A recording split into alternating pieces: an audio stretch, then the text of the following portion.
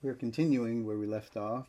It is March 31st, 2019, and we're going to continue with the thought of the week and prayer. All right, here is the thought of the week. In addition, works are not generated by us. They are directly generated by God through us. Works should be pleasing to the one who designed them, and that is the Father. The Father has a plan from eternity past. Some are chosen to participate in this plan, and there are roles and responsibilities placed upon them. All those whom the Father calls do not have the same purpose and responsibility. For instance, the purpose God calls Israel is different from the purpose for the church. Therefore, what works are required or dependent on your calling. A general contractor may employ many in his goal of building a house. The carpenter and the mason are both employed, but have different roles and responsibilities. Further, the electrician has a certain responsibility and is only brought on the job when the time is right and things are ready. So it is with God's plan.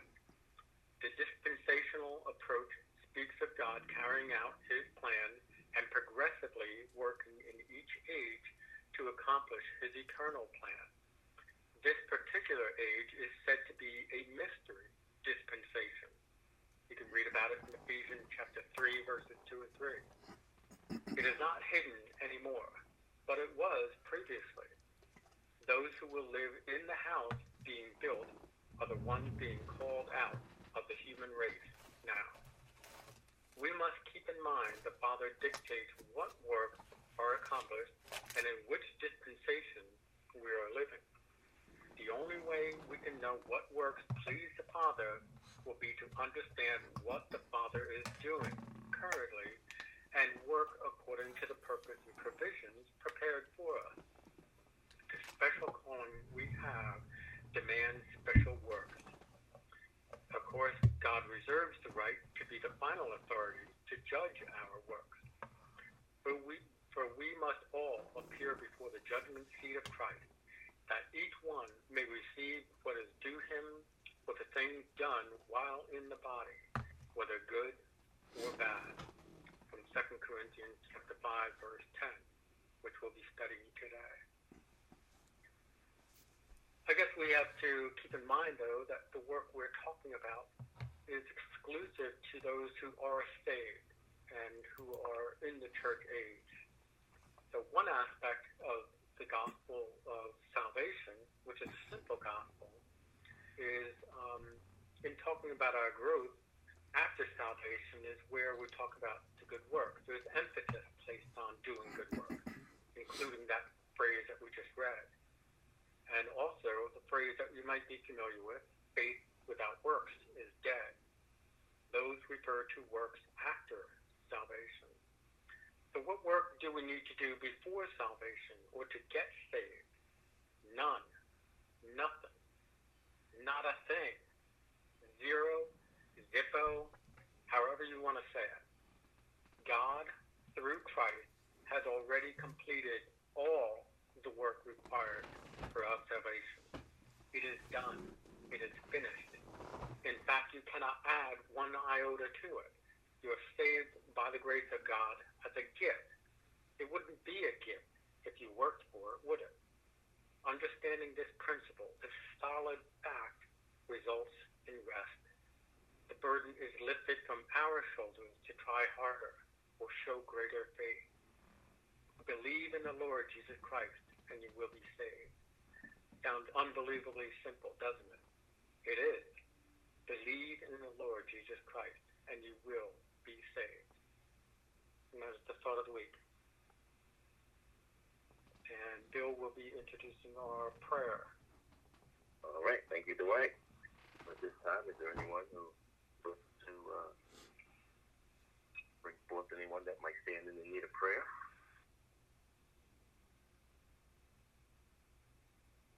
As I always say, pray for me as I pray for others.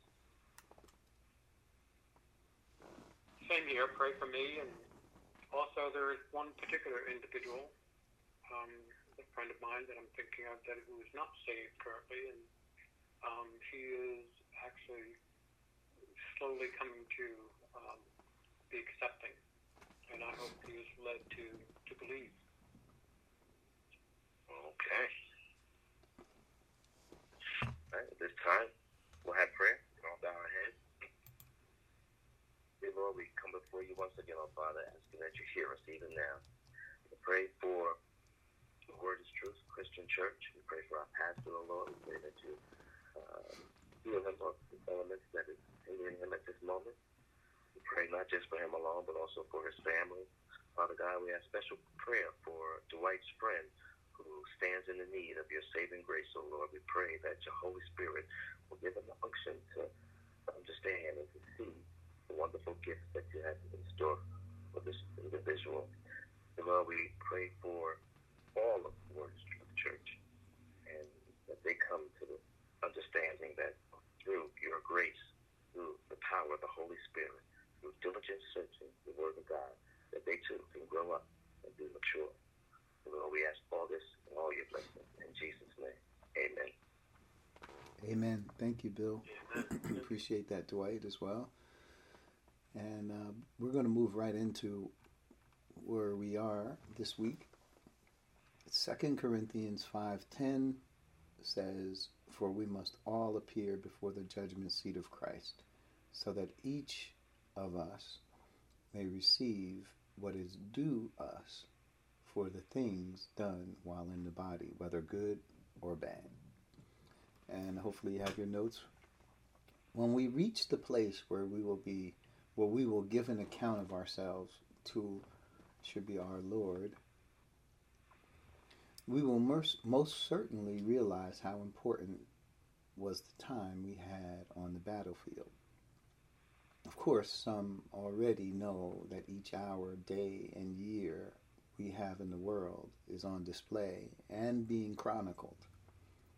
Just as surely as we are alive, we will stand this judgment. No misconceptions, no distortions, but we will have a clear record for the eternal future of what we did or did not do. Remember, our Lord was judged for every sin we would ever commit. So sin is not the issue here. The issue is about our contribution to the eternal plan. To be in such a pivotal role, we have an obligation to represent our Lord. Allow God's eternal purpose here to define your motivation. So this thought of the judgment seat sounds ominous. It sounds like it could be disaster for us. And whenever we think of judgment, we always, for some reason, that comes to mind. You know, some people are very tense when it comes to the fact that we will be evaluated at some point. Whether it be school, testing, we've studied, the teacher taught, and then all of a sudden it's time for a test. People get nervous. They're like, oh boy, the big test. And it seems that life is like that. We're always worried about what our evaluation is. And do others think our contributions are what they really are? Or will we fall short of expectations and be disqualified in some way? And this is really a lot about human life, because we think about life on a reward basis. Everything we do as a reward. Maybe someone will be pleased. Maybe they will give me something. And often the answer is not really about us getting the right answer. In this pursuit, the answer is that we please him. That is our goal. So that's the first point that we want to talk about. For we must all appear before the judgment seat of Christ. Now there's definitely a lot of scriptures about the judgment seat of Christ that could be brought in here, and I think I tried to include a lot of them here just so we can make sure we have the background. But there are some scriptures that I did not talk about. There are things about the judgment that I may not have covered. So I don't want this to be like the final word on it. I hope everybody thinks of it that way, that this is the beginning. We can talk more about it. I think the more we talk about it, the more we understand it. And I don't think it's something we want to rush past either. So we'll go through some of the thoughts in this, and I'll try to reflect on some of the thoughts I have as this verse hits me. We must all appear before the judgment seat of Christ. So the first point is we make it our goal to please him. So this is where it comes from, which will result in eternal rewards at the judgment seat of Christ. Now go to 1 Corinthians 9, 25 through 27. And I'm going to turn there. I know you know what the verses are, but sometimes there's that one word in the verse that we didn't really pay attention to that now sticks out as a result of reading this verse. We make it our goal to please him. This verse is in the context of what we have been studying. Don't pull off your book on the shelf on the judgment seat of Christ and now look at all the scriptures. Look at the context of the letter that we've covered up to this point. Let that be your guide in how you think about what Paul wants you to know about this particular verse. So that's why I didn't include everything. Okay, judgment seat of Christ. Let's go through all the scriptures in the Bible that talk about judgment. I didn't do that. I tried to keep with the thought, although there needs to be some backfill to make sure that we're on the same plane, foundation. So in 1 Corinthians 9 and 25 through 27. So it says, this is interesting, everyone who competes in the games goes into strict training. They do it to get a crown that will not last. But we do it to get a crown that will last forever. So that one distinction right there is interesting to note, because we're talking about something that will be eternal as opposed to temporary. That's like the tent we live in is temporary. It's not permanent. Right? Where we are in life right now could be said to be a proving ground, a testing ground. See what we're going to do, or where we're going to be, whether we have eternal life and stay with God forever, or whether we will not, whether we will receive rewards for service or not. And it depends on what we do here. So it says everyone who competes in the games goes into strict training. Not everyone competes in the games. But everyone who does goes into strict training.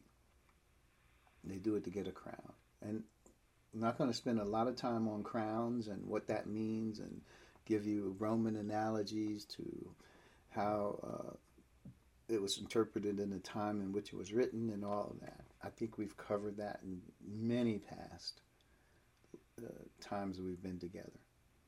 And plus you have good knowledge of that. But what I want to focus on is the forever part. And then in this verse 25, it's permanent. It's something that will affect your eternal destiny. So once you get to heaven and whatever happens after you're home, and your rewards here will make a difference.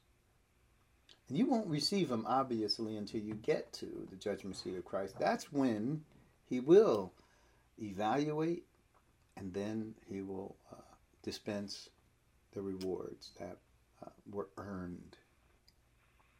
And notice they are earned. It's not a matter of grace.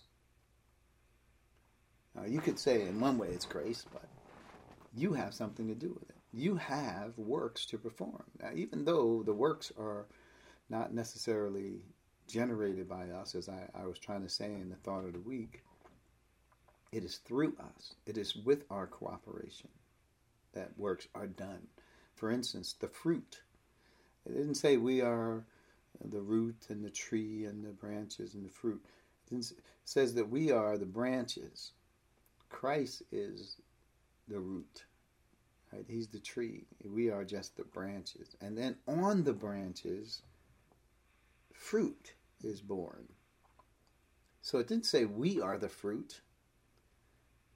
So it is through us that God is bringing about works. It's not our works. It is our cooperation. And it talks about that the branch must abide in the vine in order for it to bear fruit. If it does not abide in the vine, it will not bear fruit. That will not be the result. So there is something to be said about our motivation, for sure. The strict training. So you would think about it. The strict training is not just for the analogy of how the Olympiads and the Corinthian games and all of the different games and how the athletes had to go into strict training to make sure that they were not disqualified. If they were found to be violating the training requirements or regiments, they could be disqualified and not able to run. There were rules. And they went, it was sort of like being sequestered into this strict training regiment. So they do it to get a crown. But we do it. Do what? What do? We go into strict training. There is something to be said. So many people will look at this analogy and say, yeah, everyone who competes in the games goes into strict training. They're talking about the games, right? That's all they're talking about. No, they're talking about what we do as well when it comes to executing our spiritual lives. Now, to be clear, if you don't know what your spiritual life is, if you don't know what the Father's eternal purpose is, you cannot execute it. There's no way. Because eyes have not seen, ears have not heard, neither has it entered into the heart of man what God's eternal purpose is. So don't think you know it. So there is a learning phase where we have to understand what our responsibility is. You can't just assume that you know it. You need to take that time. You need to make sure you distinguish the information that God is giving us here, that he has revealed with what is already out there and what people are already thinking, what is general knowledge. So it's not just being good, to put it bluntly. It's not just being a goody two-shoes it means to go, or following what you consider to be good. It is according to our calling. As Dwight was saying earlier, our unique calling, exclusive calling. And they do it to get a crown. And look at all they do to get that crown. That is temporary.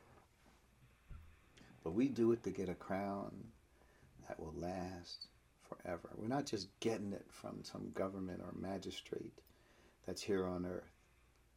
We're getting it from the Father, the eternal Father, and the Lord Jesus Christ.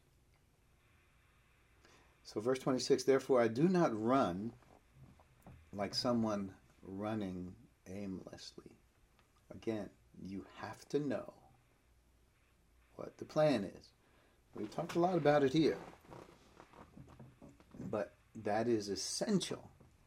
So it's almost like finding out what best pleases the Lord. If you don't know what pleases Him, you certainly can't do it. That was last week.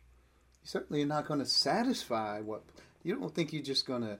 That your standards are the same as His standards. Your plan is the same as His plan. So therefore, no matter how I feel, I'll be okay as long as I feel that I'm doing what's right by me. No, you have to look aside from yourself and your opinions. You have to defer to what the Father's plan is. And trust me, the Father's plan is not our plan. Not the same. It can be if we learn the Father's plan and if we submit to the Father's plan. Yeah, it can be ours. We can come to love the Father's plan. There's no doubt about it. But don't make false assumptions, right? So don't run like someone running aimlessly. I don't fight like a boxer beating the air. It also looks ridiculous. Running aimlessly, right? You ever see the person run off the track and he keeps running? Or off the football field, like he's going the wrong way. It's a good example, right? He's running, but he's going the wrong way. Or fighting, he's making a good show, but he's not scoring any points. Beating the air does not score points. So he says in verse 27, no. In other words, I don't do those things. I strike a blow to my body and make it my slave, so that after I have preached to others, I myself will not be disqualified for the prize. So here we are. This verse is key. It's about discipline here. So when we said, I said earlier in the opening, it is not about sin. Remember, our Lord was judged for every sin we would ever commit. So sin is not the issue here. That's true. It's not. However, I must say this. Sin will not cause you to lose your salvation, because every sin has been judged in Christ. That God is propitiated by the work of Christ on your behalf. Nothing can reverse that, ever. But this is not about that. This is about the crown, the prize, the rewards, right? It's not about salvation. Salvation is not a prize to be gained, to be earned. It is a gift that can only be received. And God does know the difference between a gift and a reward. If you didn't know, read Romans 4. The first few verses there, He tells you.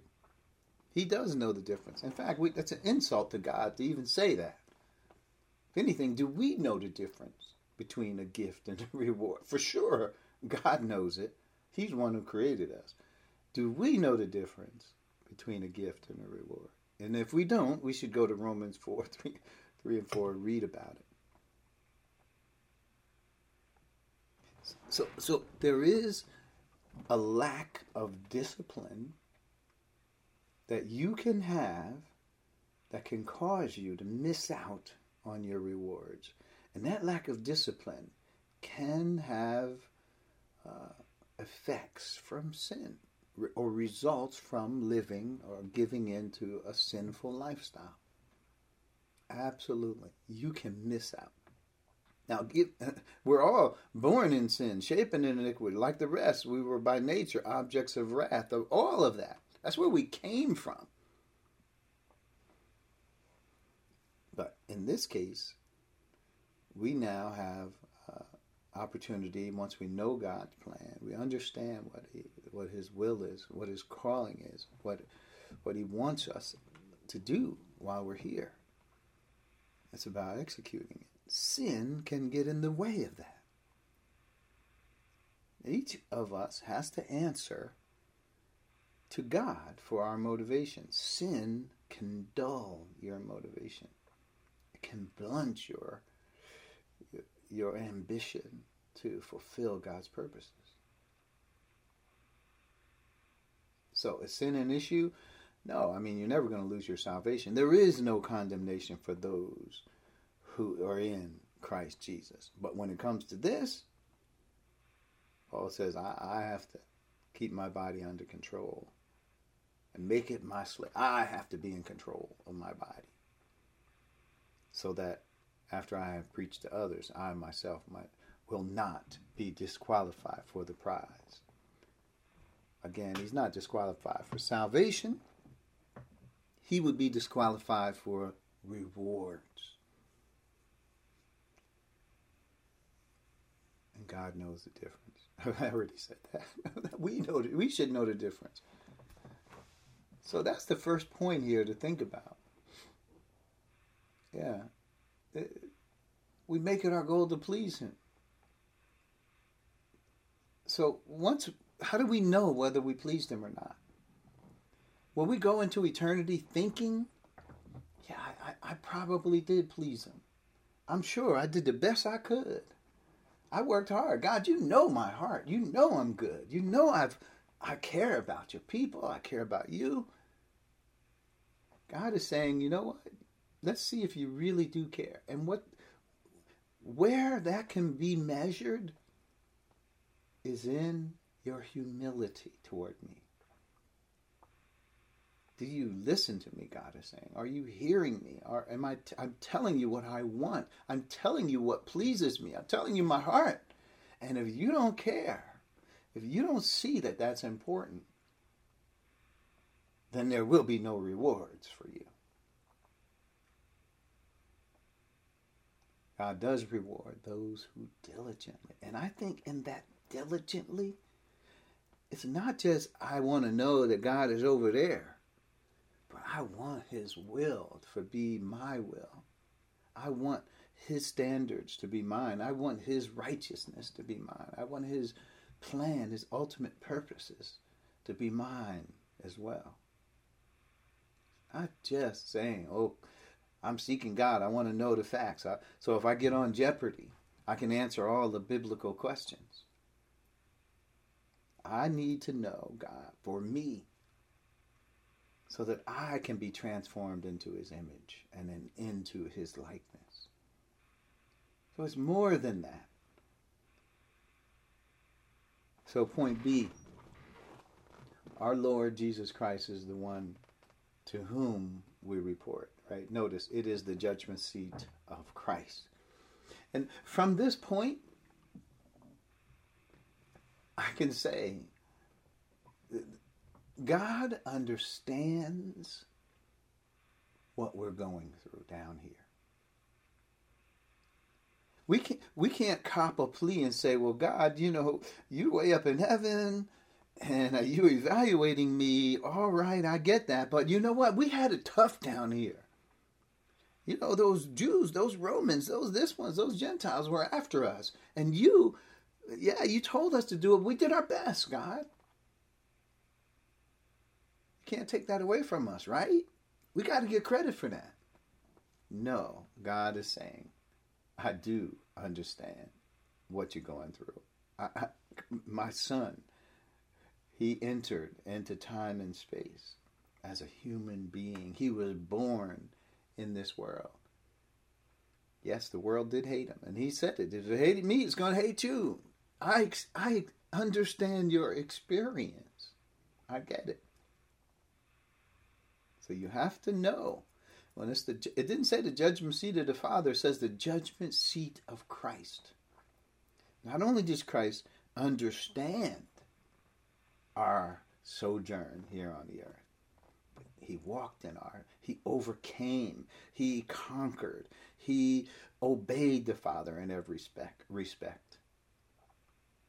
So he knows what it is. And so what the Father didn't say, okay, we're going to make the standard of conduct as a believer the lowest common denominator. Nope. He made the standard Christ. And what is it that we are working to grow into? To fullness and stature of Christ. Not who feels that they have done the best they could, or that they have done some job that, and then they don't feel that God is recognizing them.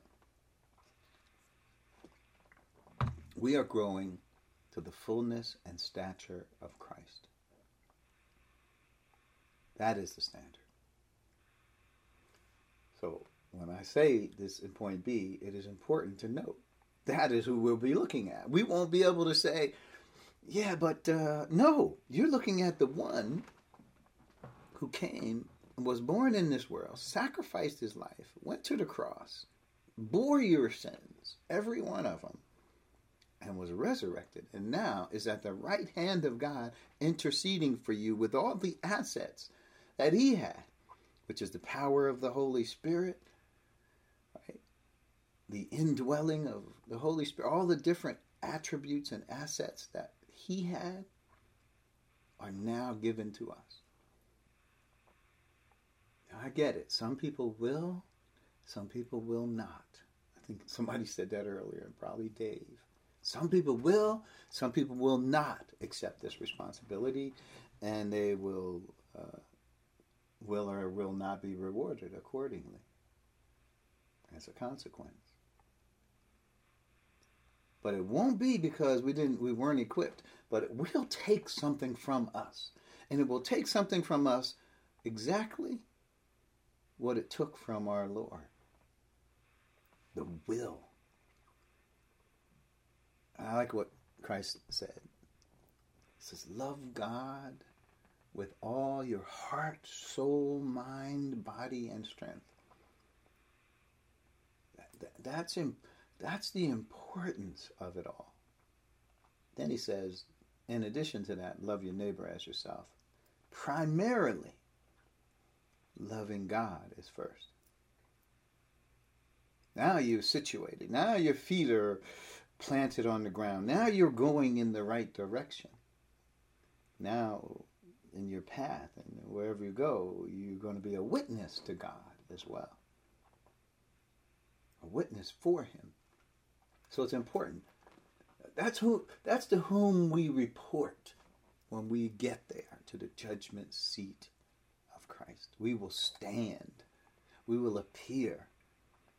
That's interesting when it talks about if you've ever been summoned or to appear in court, how official that is. And some people, a summons to appear in court, or if you have jury duty or something like that.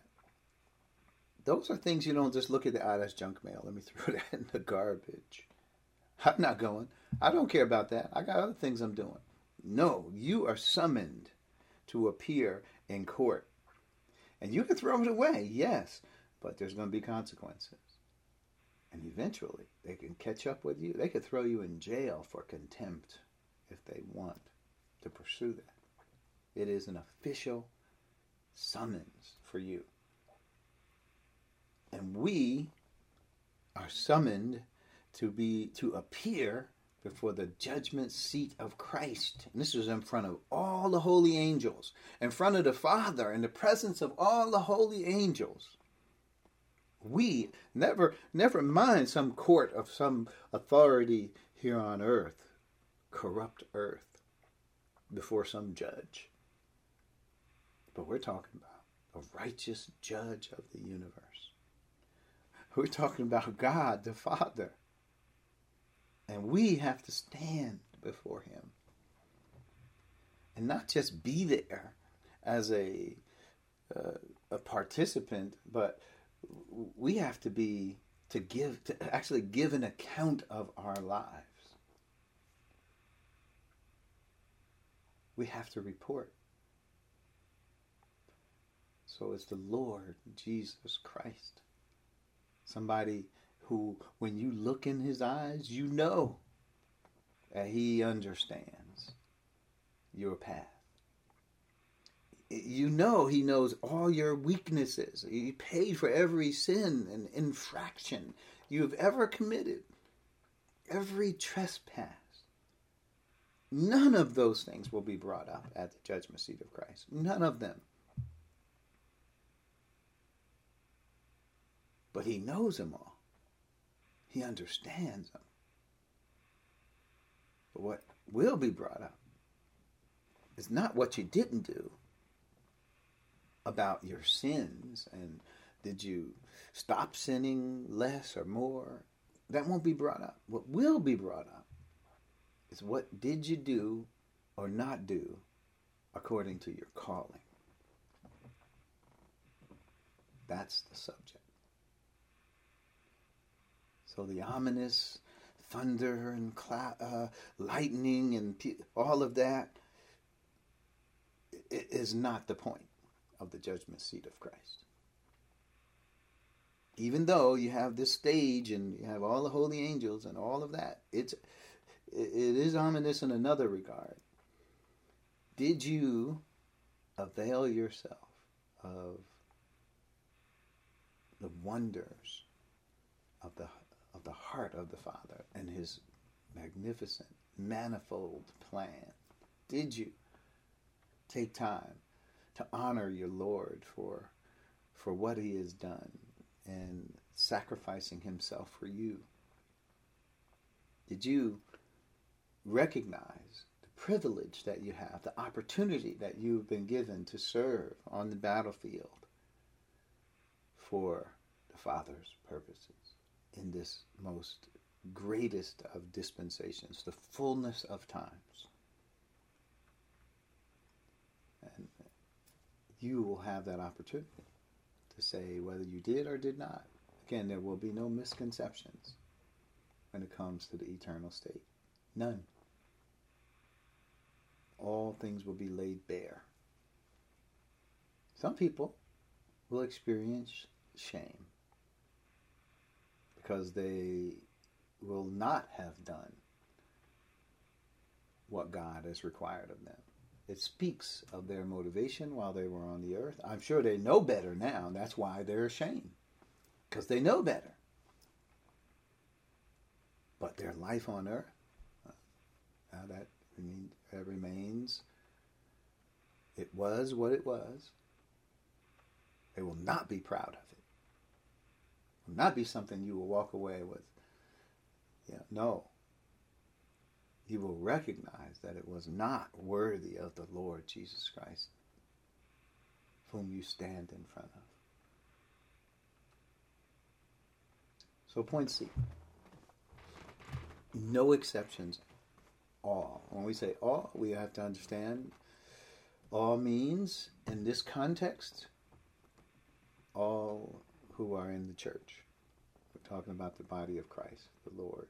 This is not all people from all walks of life, of all dispensations. He's only talking about... Now, it's true that other people will also stand before a judgment to determine whether or not they were faithful to the calling that they received.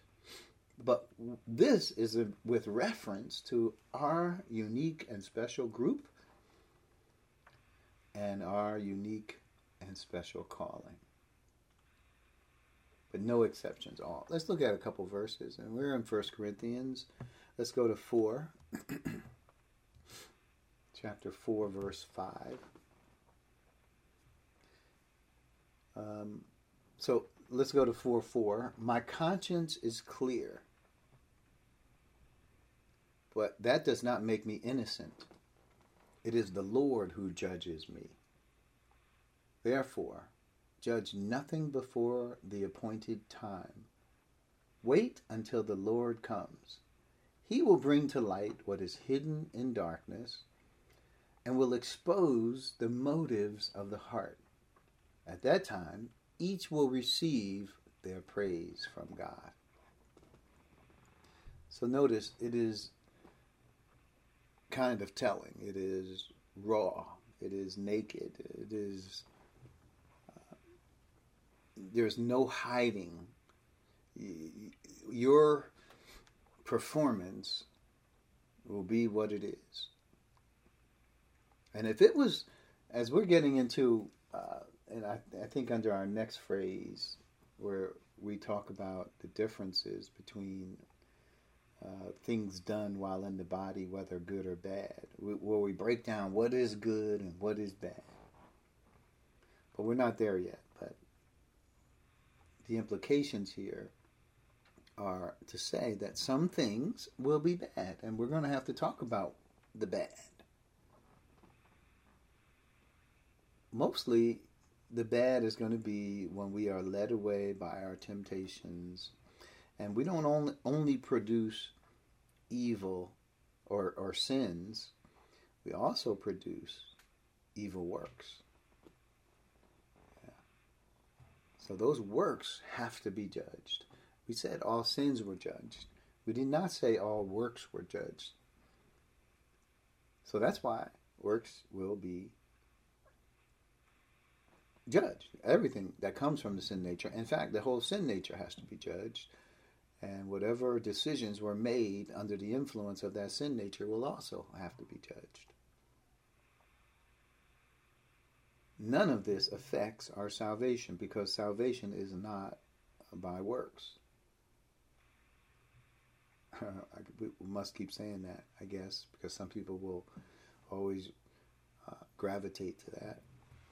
But we want to make sure we know it's works. Even when you go to the last great white throne judgment, they are judged according to their works, not sins.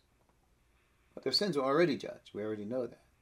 So now, what are they judged for? Their works. So when their works are judged, and God looks at their works and sees the source of their works, which is the motivation from their sin nature, He rejects them. And because they don't have the righteousness of Christ, they're the only human representative in heaven for us is Christ. That's it. And they don't have His righteousness. They are thrown into the lake of fire. And what about us? We stand before the judgment seat of Christ, which is not about whether we go to the lake of fire or not. All of those who stand before the judgment seat of Christ are already saved. They have the righteousness of Christ. So now the only thing left is the judgment of those works that they have done while in the body. So God will judge them accordingly. Those who should receive praise, rewards, will get them. Those who should not, will not. But like it says in 1 Corinthians 3, they will be saved, yet so as by fire. They will have to go through the fire. What's the fire represent? Judgment. The scrutiny of God's righteousness on their works. When that is scrutinized, using the magnifying glass of God's righteousness, then nothing will get through that is not righteous, for sure. No doubt about it. So there are no exceptions. Every one of us. Ministers, yes. 1 Corinthians 3 primarily is talking about ministers. Everyone else, yes. Every single person that's in the church, whether they lived or are they alive at the present time, or whether they have already died and are in the Lord in heaven, in heavenly places, like it says in our earlier verse. In 2 Corinthians, it says, if this body, this tent we live in is destroyed, we have a home, an eternal house in the heavens, right? We have that. And then there are some who are still on earth. But everyone who is in this age, in this church age, will stand before the judgment seat of Christ. We'll have an opportunity to have our say, to realize what was done while in the body. Like it says here, He will bring to light what is hidden in darkness. So other people might think you are this or that, or deserved this or that. But God will know, and He will expose the motives of the heart. There it is. If you could underline something, That would be an underline right there. Will expose the motives of the heart. We talked a lot about motive in the Q&A session today. And there it is, right there. When will it happen? At that time. You can't know what's in my heart. I don't care how well I present myself to you. I could be hiding things. There could be darkness in my motivation. You don't know. Even though, like Paul's saying, my conscience is clear. It's in my heart. It's clear. But you don't know that. Judge nothing before the time, the appointed time. What appointed time is that? When judgment. Then when this time we're talking about, for we must all appear for the judgment seat of Christ. At that time, I'm not telling you, you can't see my heart, but God can. I could be preaching to you and myself be disqualified for the prize. I might have been fooling you, but I won't be fooling God when it comes to this. No doubt about it. Might as well be honest with God. If you are rewarded, does it be because you did have the right, proper attitude? You did go into strict training. You did keep your body under control. If you don't, it will mean that you don't. Either way, your salvation is not affected, but there are eternal rewards, eternal consequences, opportunities that have been missed by you. Not temporal. Not just, well, you get to the judgment seat of Christ, you get a parade around or something. No, I'm talking about eternal consequences that will last forever. You are afforded these opportunities, and they will be squandered. So these are things that are very important. We must appear. So point D is that's what we must appear. And why must we appear? So that, and then I'm quoting from the next phrase, it's pretty obvious. I could ask the question, why must we appear? Why must we appear? Why do we have to be there? So that each of us may receive what is due us. So what's due us could be rewards. It could also be a reckoning. It could also be a final accounting, as we're going to get to later, and I see as a point F. That's due us, right? That has to be said of us, what we really are. No misconceptions when it comes to who we are as we go into the eternal state. So this is important. We must appear. So point E, let's move forward. Salvation is by grace. We're not getting that far in our outline here. Salvation is by grace through faith. That's Ephesians 2:8. 2:9 says, it is not of ourselves. It is the gift of God, not of works, so that no one can boast. So your salvation does not include your efforts for being transformed into his image and all that. That's apart from salvation. Rewards are dependent on a believer's motivation after salvation. You have to be completely saved before you can even think about rewards. Before you think about the proper motivation to get rewards, you have to be already saved.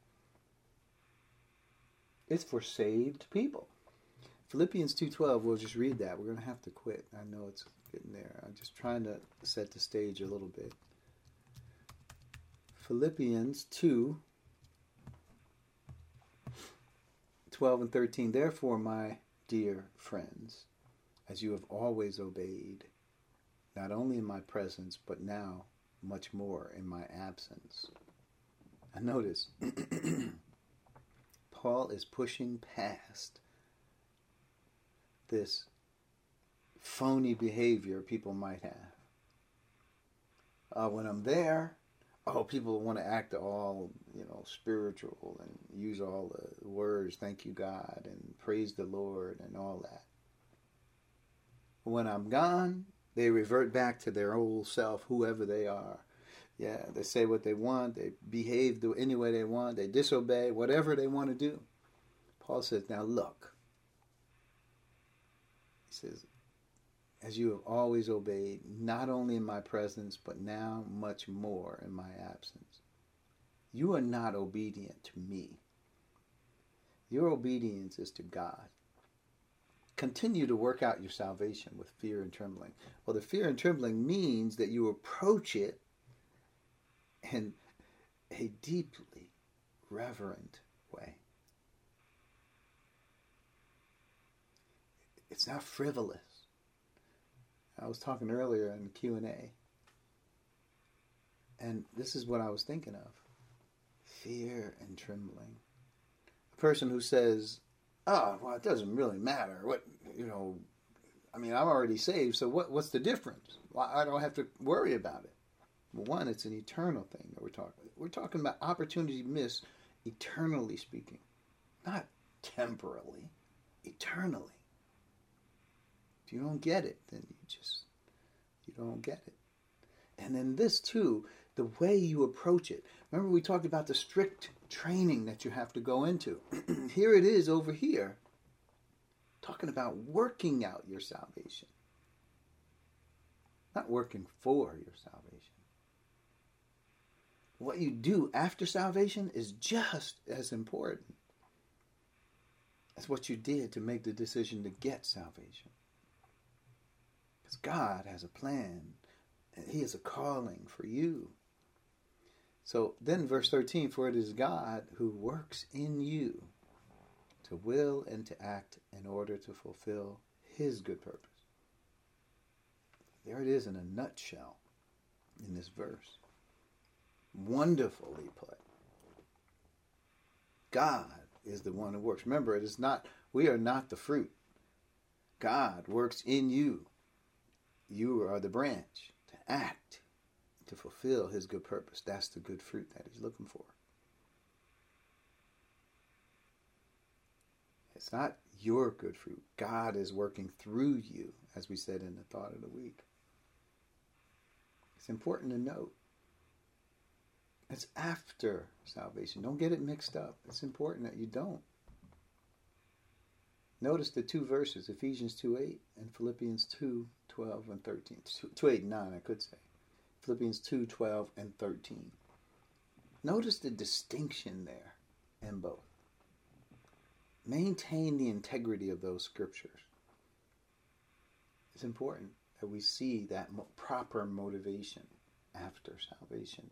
Don't have a frivolous attitude. What should we say then? Shall we continue in sin that grace may abound? God forbid, Paul said. Away with the thought. Don't think of that ever. Put it away, that thought. It's wrong thinking.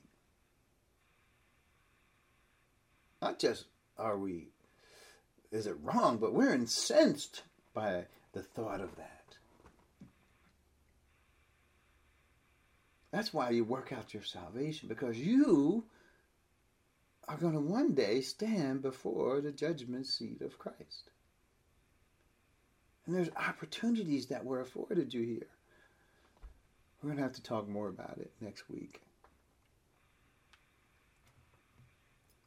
We'll get into I know we're just broaching it here, but I think there's a lot of attitude setting that we want to do before we just go through the text. Let's take our time with it. Let's bow our heads. Thank you, Father. We're glad we had this opportunity as we realize the awesome responsibility that is on our shoulders as those who are the called from eternity past. And we're here now. And our lives have tremendous value. And the calling is important. How we respond matters. We thank you for everyone who is listening here today, and we pray that our experience will match what pleases you. All this we ask in Christ's name and for His sake. Amen.